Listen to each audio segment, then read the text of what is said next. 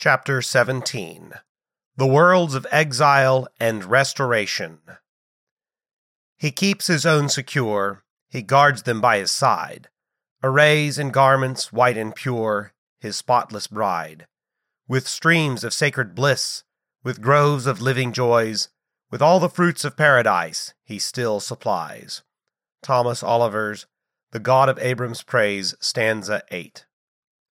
The Davidic heavens and earth had hardly gotten under way before it fell into sin. The kingdom was split, and the temple was raided. Thus, both social and symbolic polities were changed. In time, the fabric of the Davidic covenant began to wear thin. It was no good trying to put a patch on it. A new garment was needed. The new garment consisted of a world imperial order, with Israel under the protection of, or at the mercy of, a world emperor. Within Israel, the synagogues, which had previously had Levites as local pastors, were now run by laymen. The Restoration Temple, the symbolic polity, was nowhere near as glorious as Solomon's, but what it symbolized was a far more glorious and powerful spiritual presence. All of this had been anticipated in the centuries before the new covenant came into being. First, in terms of symbolic polity, the loss of temple glory matched the loss of the Davidic house when the kingdom split. This anticipated the relatively less glorious Restoration Temple. Second, in terms of local holy convocations, while Levites continued as local pastors in Judah, in northern Israel there were very few Levites. Most of them moved to Judah as a result of persecution. 2 Chronicles 11:13-14. Thus, God raised up prophets, and these prophets set up theological seminaries, the schools of the prophets, to train local pastors. The synagogues of the faithful, the remnant, continue to meet on Sabbaths and new moons. 2 Kings 4:23. But their pastors were laymen, trained and ordained by the prophets. Thus, while the Levites continued to have temple duties, there was a shift away from them at the synagogue level. Third, in terms of social polity, both Judah and northern Israel were repeatedly conquered and vassaled by powers to the north and south. This anticipated the world imperial system that would come in with the Restoration Covenant. Once the people went into Babylonian captivity, God completely broke down the Davidic establishment. There was no king, and the people were directly under the imperial government. There was no temple, and the people had to get used to the idea of a spiritual temple. There was no regular synagogal structure, and the people had to make do without Levitical leadership. The new polity was thus anticipated, but the full nature of it could never have been envisioned by the people living during Israel's decline. In exile, they still envisioned that a renewed covenant would be much like the old Davidic covenant. The new covenant, however, was far more glorious than the previous one.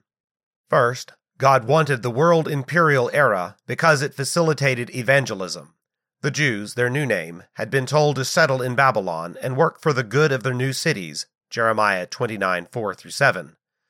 As a result, the faith was spread throughout the land.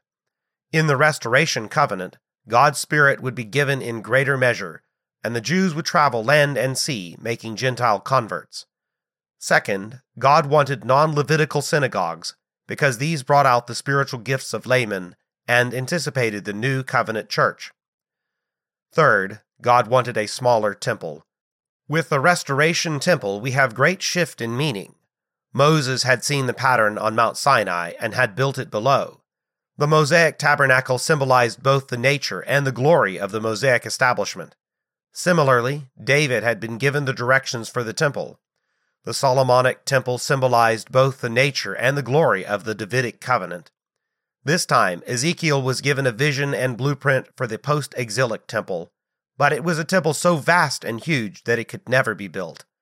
Ezekiel's visionary temple symbolized both the nature and the glory of the Restoration establishment, but the temple actually built by Ezra was a small affair. Ezra's temple symbolized the nature, but not the glory, of the new Restoration Covenant. The new heavens and earth in prophecy. God announced his intention to bring judgment on his wayward people and on the nations repeatedly through his prophets. One famous passage in Jeremiah uses the cosmic language of heaven and earth to describe the fall of Judah's body politic. Look on the earth, and behold, formless and void, and to the heavens, and they had no light. Look on the mountains, and behold, they were quaking, and all the hills moved to and fro. I looked, and behold, there was no man, and all the birds of the heavens had fled. I looked, and behold, the fruitful land was a wilderness, and all its cities were pulled down before the Lord, before his fierce anger. For thus says the Lord, the whole land shall be a desolation, yet I will not execute a complete destruction. For this the earth shall mourn, and the heavens above be dark, because I have spoken. I have purposed, and I will not change my mind, nor will I turn from it. Jeremiah 4:23-28. These announcements of judgment were always accompanied by announcements of a restoration, a new covenant, a new heavens and earth to come. The new covenant and the new heavens and earth ultimately pointed to the coming of Christ, but their first fulfillment is to be found in the restoration of Israel from exile. That restoration was a down payment, a pledge of God's faithfulness. After all, each new covenant, being a resurrection in more glorious form of the previous one, pointed to the new covenant. It is often overlooked that the restoration establishment was indeed a new covenant, and an advance in glory beyond the Davidic establishment. Whether we call the post-exilic establishment a new covenant or simply a covenant renewal, the fact is that there were very great changes involved in the new cosmos, changes equivalent to the changes involved in previous new covenants. Also, the point of Zechariah 3 is that the Davidic covenant had become so defiled that it could not be renewed, and thus what is shown in Zechariah 3 is the establishment of a new covenant. We shall return to this when we consider Zechariah's night visions later in this chapter. The book of Ezekiel is a useful place to see the restoration heavens and earth portrayed in prophecy. The message of Ezekiel to the first group of exiles was that even though the temple was going to be torn down, the true temple was in heaven and was with them wherever they went. As Solomon had made clear, God himself did not dwell in the temple, only his name. 1 Kings 8:27-29. In the first chapter of Ezekiel, the prophet is given a vision of the cherubic chariot that had been symbolized by the 4 cherubim in the most holy place. Only high priests ever entered the most holy, and this alerts us to the possibility that Ezekiel will be the high priest of Israel during the exile. The fact that Ezekiel is addressed as Son of Man, that is, as a second Adam, highlights this. Daniel, Ezekiel's friend and co-worker in Babylon, saw the Messiah as the Son of Man. Ezekiel, as high priest, typified the true second Adam to come. In chapter 1, Ezekiel sees the chariot in Babylon. This meant that God was with his people in exile. He had not abandoned them, though he was chastising them. In chapters 8-11, Ezekiel sees the chariot of glory get up and move out of the temple and fly away. The temple, now abandoned and desolate, has become an abomination, and God will destroy this abomination of desolation. After the destruction of the temple comes the exile of the prince, the king of Israel, Ezekiel 12. But a twig of the Davidic house will be preserved, Ezekiel 17:22. In Ezekiel 24:16-27, God told Ezekiel that he was going to take away his wife. The death of Ezekiel's wife was a symbol of God's judgment against Israel, his own bride. From the time of her death until word reached the exiles of the destruction of Jerusalem, Ezekiel would be dumb, unable to speak. When the first of the new refugees arrived, Ezekiel would once again be able to prophesy. Ezekiel 33:1-22. The intervening chapters of Ezekiel are taken up with prophecies against the nations of the world. It seems that during his period of muteness, Ezekiel wrote these prophecies. The fact that they are bracketed by the destruction of Jerusalem means that the judgment on Jerusalem entails judgment on the whole world. Tyre, once allied with Jerusalem when her king helped build the temple, would be destroyed. All the nations would be brought into the New World imperial system and be subjected to Nebuchadnezzar, Ammon, Moab, Edom, Philistia, Ezekiel 25, Tyre, Ezekiel 26-28, Egypt, Ethiopia, Put, Lud, Arabia, Libya, Ezekiel 29-32, Assyria, Elam, Meshech, Tubal, and Sidon, Ezekiel 32. God was laying hold on the world and tearing it apart so that he could rebuild it as a new heavens and earth. After the judgment on the sanctuary, on Eden, and on the world, Ezekiel sets out the nature of the restored world. Ezekiel focuses on the renewal of the land, which he even calls Eden, Ezekiel 36:35. After discussing the coming restoration and peace, Ezekiel 34-37, he tells them that there will come a time of severe trouble, Ezekiel 38-39. An army made up of people from many nations, under the leadership of a prince named Gog, will invade the land, but will be defeated. The immediate fulfillment of this prophecy was the invasion of Palestine by Antiochus Epiphanes during the intertestamental period. According to Revelation 20, however, this war provides a picture of the church's conflict in all eras. Ezekiel uses symbolic and exaggerated descriptions to highlight the fact that not only literal battles, but also spiritual warfare was to be involved in this conflict. For that reason, Christian expositors have always seen the Battle of Gog and Magog as having spiritual relevance. House building follows an exodus from captivity and the destruction of an enemy. The destruction of one nation, Egypt, led to the building of the tabernacle. The destruction of several enemies in Canaan and Philistia led to the building of Solomon's bigger temple. Now Israel defeats all the nations of the world, organized by Prince Gog. Thus, in Ezekiel 40-48, we have a description in highly symbolic terms of a vast, huge restored temple and land. This is not a picture first and foremost of the New Testament, but of the spiritual realities present in the restoration. This is indicated by the context of the prophecy, but there are also clear indications in the text, especially the fact that the river in chapter 47 only flows in one direction, not four, and only to the edge of the Holy Land, not into the wider world. The prophecy begins with Ezekiel's being taken to a very high mountain north of a city, Ezekiel 42. The city obviously is visionary Jerusalem, and the mountain is visionary Moriah, north of Zion. We notice that the mountain is growing higher and higher with each new heavens and earth. In chapter 40, the temple is described with a tremendous stress on doorways and guard chambers. The new restoration establishment will be a time of greater openness for the gospel than ever before, doors, and also a time of greater holiness, guards. In chapter 43, Ezekiel sees the glory chariot return to re-inhabit the temple. This is a promise to those who would rebuild the temple, that God would come back to it. In chapter 44, the prince is restored, and the priests and Levites are re-established in their places. Also, Ezekiel shows that the sacrificial system will be restored. Ezekiel describes a new, huge Jerusalem that has tremendous suburban areas, Ezekiel 45:1-8. There would be no more Levitical cities in the restoration, and so the Levites would need a place to live. In reality, they would live among the people in the land, but Ezekiel shows the spiritual reality, that they would live around the temple. Ezekiel also describes the tribal boundaries in the new establishment, boundaries that are wholly geometric and symbolic in character, but which did assure the exiles that their children would return to the land, Ezekiel 48. The things Ezekiel describes in these chapters could never have been built. The temple, city, and land are entirely visionary and symbolic. The kingdom of God in the restoration was going to be so powerful and glorious that it simply could not be pictured in any architectural model that could be built. Only a vision would do.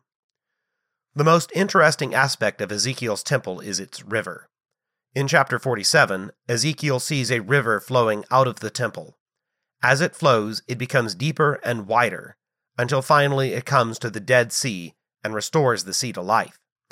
This is, of course, a picture of the cleansing of the land and of renewed life, since water has to do with cleansing and life. It is a picture of the greatly increased spiritual power of the restoration covenant. Let us briefly trace this river. We first met it in Eden, where it flowed out as 4 rivers to water the whole earth. After the fall of man, the river was cut off. Man's sin cut him off from cleansing and life, and eventually the world was destroyed in the flood. After the flood, God called the patriarchs to minister to the world.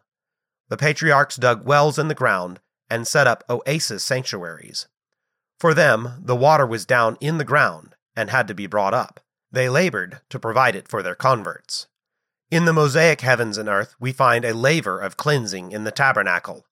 There is still no outflow, but at least the water is no longer underground.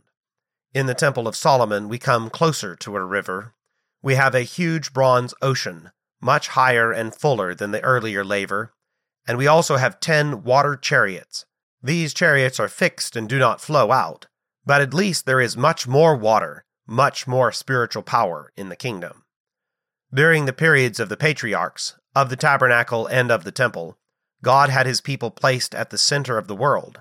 Caravans from Europe and Asia to Africa had to go through Palestine. God put his people at the center so that they could be his evangelists. He brought the nations to them, as the Queen of Sheba came to Solomon. The water stayed in the land, in the tabernacle, and in the temple, and the nations came to it. In the world of the restoration, however, the bronze ocean is tipped over. There is no laver or ocean in Ezekiel's temple. It has finally become a river flowing out. True, it only flows in one direction, and not to the ends of the earth, but it still flows out. For the first time, the Jews would begin to move out from Palestine as missionaries, so that by New Testament times there would be synagogues and Gentile converts in all the world. We should conclude our survey by taking note of Revelation 22:1. Here the mountain has become so high that it pokes through the firmament, with God's throne at the apex of the pyramid. The Edenic waters thus are finally coalesced with the heavenly waters of Genesis 1. Since the city is a pyramid, it stands to reason that the waters flow down all four sides. Thus, Ezekiel's river is transcended in the new covenant. The new heavens and earth as built. Let us now look at the restoration as it actually came to pass in fulfillment of Ezekiel's prophecies. First, we find in the book of Daniel the fact that God's new world order involved world empires that dominated the nations. These empires would gather into themselves the sovereignty, the dominion, and the greatness of all the kingdoms under the whole heaven. But in the plan of God, this was only so that they could all be turned over to the Son of Man, Daniel 7:27. The Christ to come would be the final world emperor, and his non-political church would be the true world empire, embracing and transforming every nation without dominating or destroying any of them. Daniel prophesies the course of this empire in detail, from its establishment under Nebuchadnezzar until the time of Christ. In this new world order, God's witnesses are to try and influence the world imperial centers. Thus Daniel and his friends became strong at Nebuchadnezzar's court, and eventually Nebuchadnezzar is converted. The same thing happens with the Persian court later on. Thus, in the world of the restoration, while Jerusalem may be the world's spiritual capital, the political capital of interest to the Jews will be the capital of the world empire. This theme continues in the New Testament as Paul yearns to get to Rome and go to work on Caesar's household. Something new comes into focus at this stage of history: the importance of witness bearing. This becomes an important theme in the books of Daniel and Esther, and points to the New Testament. Daniel must serve Nebuchadnezzar faithfully and well, but at the same time must bear witness for God Most High, the Lord of Israel, without compromise. This is the theme of Daniel 1, the test of food, of Daniel 3, the 3 youths in the fiery furnace, and of Daniel 6, where Daniel is forbidden to pray. Daniel is the exemplary witness. He never compromises, but also never rebels. A more complex case is presented in Esther. At the beginning of the story, Mordecai wants to have influence at court, but shows a needless rebellious streak in refusing to bow to Haman. And Mordecai also tells Esther to conceal her identity, cloaking her witness, Esther 2:9-10.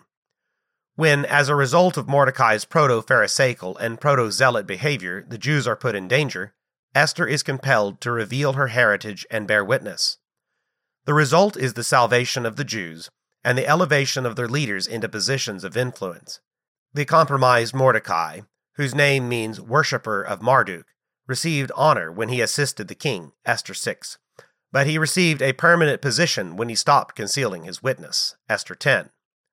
The books of Ezra and Haggai describe the return of the people to the land and the rebuilding of the temple.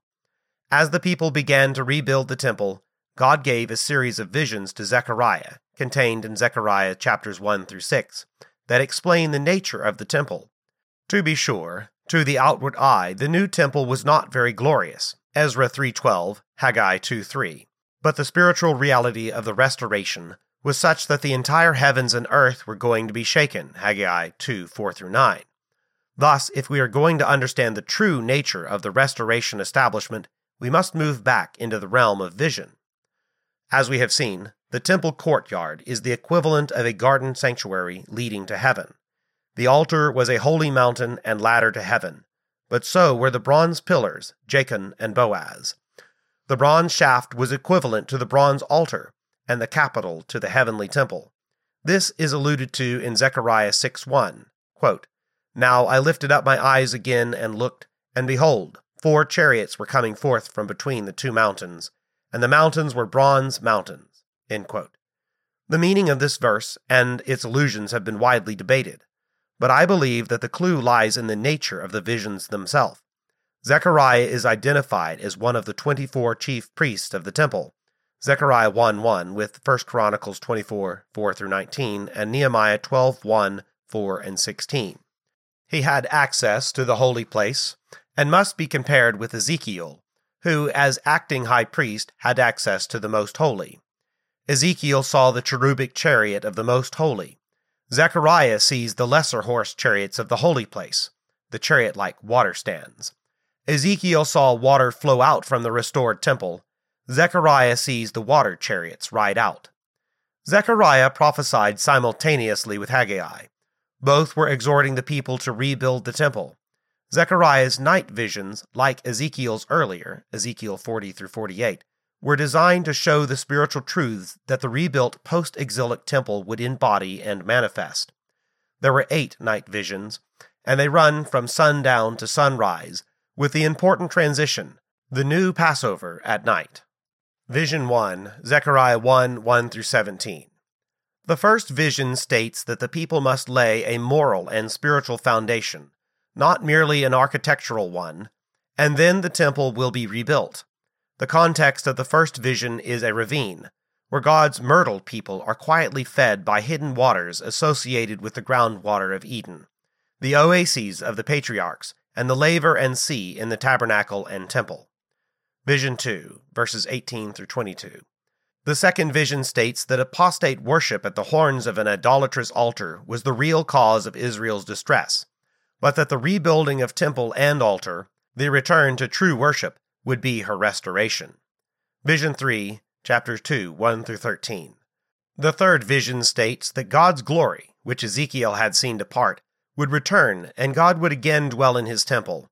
Just as the tabernacle had been built after the Egyptian exodus, so the people are enjoined to make a new exodus from Babylon in order to build the temple. Just as God had been a wall of fire between Israel and Pharaoh's army, so he would be a wall of fire to them. According to 2:8, after God's glory had taken its seat, the nations would be dealt with. Vision 4, chapter 3, 1 through 10. The fourth vision concerns the investiture of the high priest. Satan argues that because the priesthood is defiled, the temple cannot be rebuilt. There is no way to cleanse the high priest without temple ceremony. Thus we are in a catch-22. But God sets up Zechariah as a new Moses. Moses, as prophet, had initiated the tabernacle system and consecrated Aaron based on information provided by revelation from God. Just so Zechariah, as prophet, sees that in heaven God has passed judgment, and on that basis Zechariah can tell the people that Joshua had been cleansed. The system can be set back up.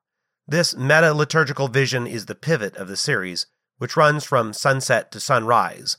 It comes at midnight and points to Passover. Thus, it has more the mark of a new covenant than just a covenant renewal. Joshua is given the festal robes, garments of glory and beauty, and the turban, the golden plate for his forehead, and thus the high priest is restored. The next morning, after these night visions, Zechariah would tell all this to the people. They would realize that heaven had cleansed Joshua, and thus Joshua could now cleanse the temple site and rebuild the temple. Vision 5, chapter 4, 1 through 14. The fifth vision concerns the lampstand and the ministry of God's anointed king. This complicated vision shows us a new lampstand, now with 49 instead of a mere 7 lamps.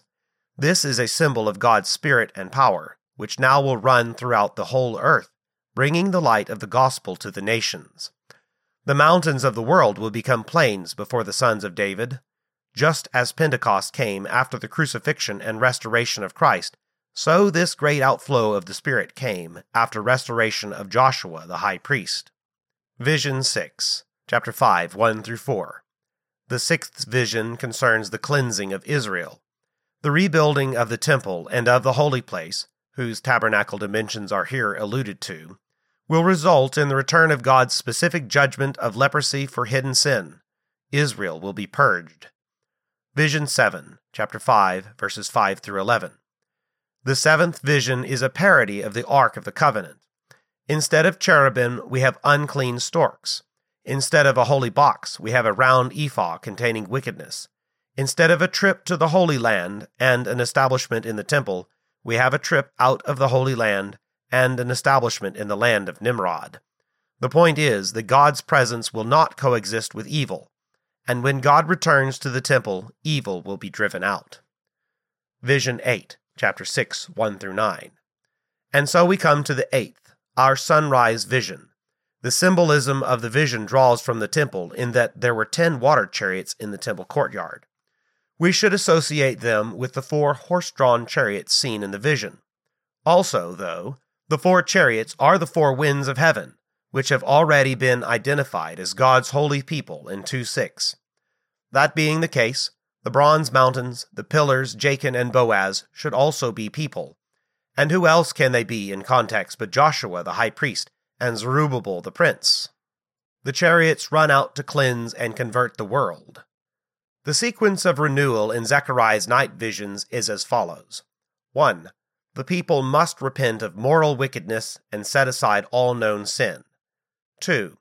Then the people must tear down false worship altars and rebuild the worship of God. To reverse number 1 and 2 is liturgical Pharisaism. 3. When this happens, God will be a wall of fire for his people, and the numbers of the righteous will increase. 4.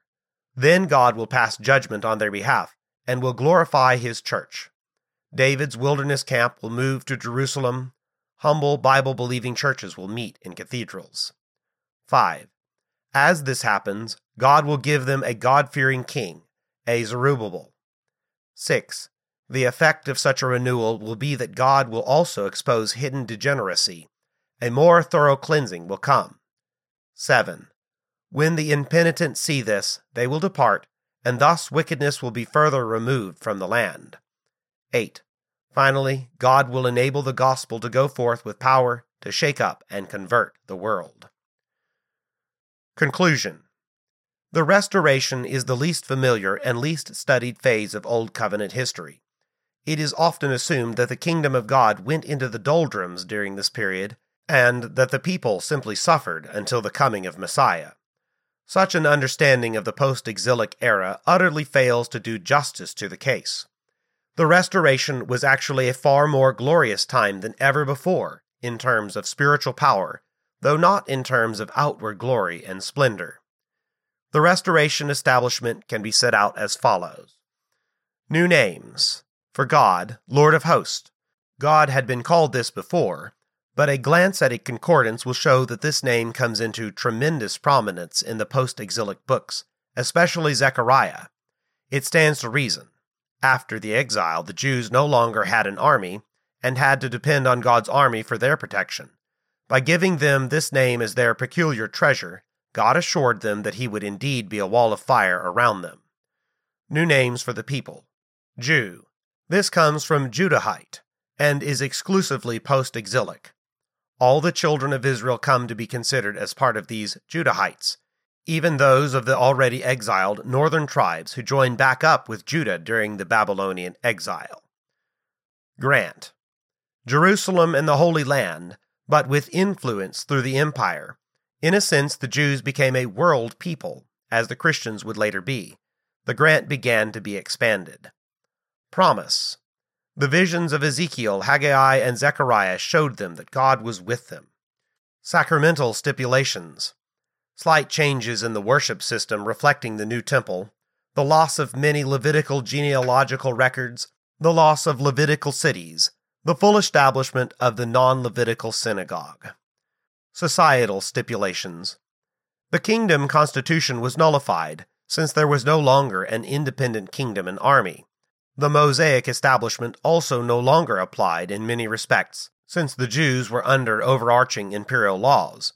Note that God left them to apply the wisdom of these systems to constantly changing circumstances. They were maturing, becoming more adult, and thus were left to make their own applications. Also, witness-bearing became an important new duty. Church polity. Priests and Levites at temple, lay leaders at synagogues. State polity. World emperor who protected God's people, or who chastised them. Imperial overseers such as Nehemiah, and local Jewish prince such as Zerubbabel over the land. Symbol. The temple in Jerusalem, but only as a rude representation of the visionary temples of Ezekiel and Zechariah.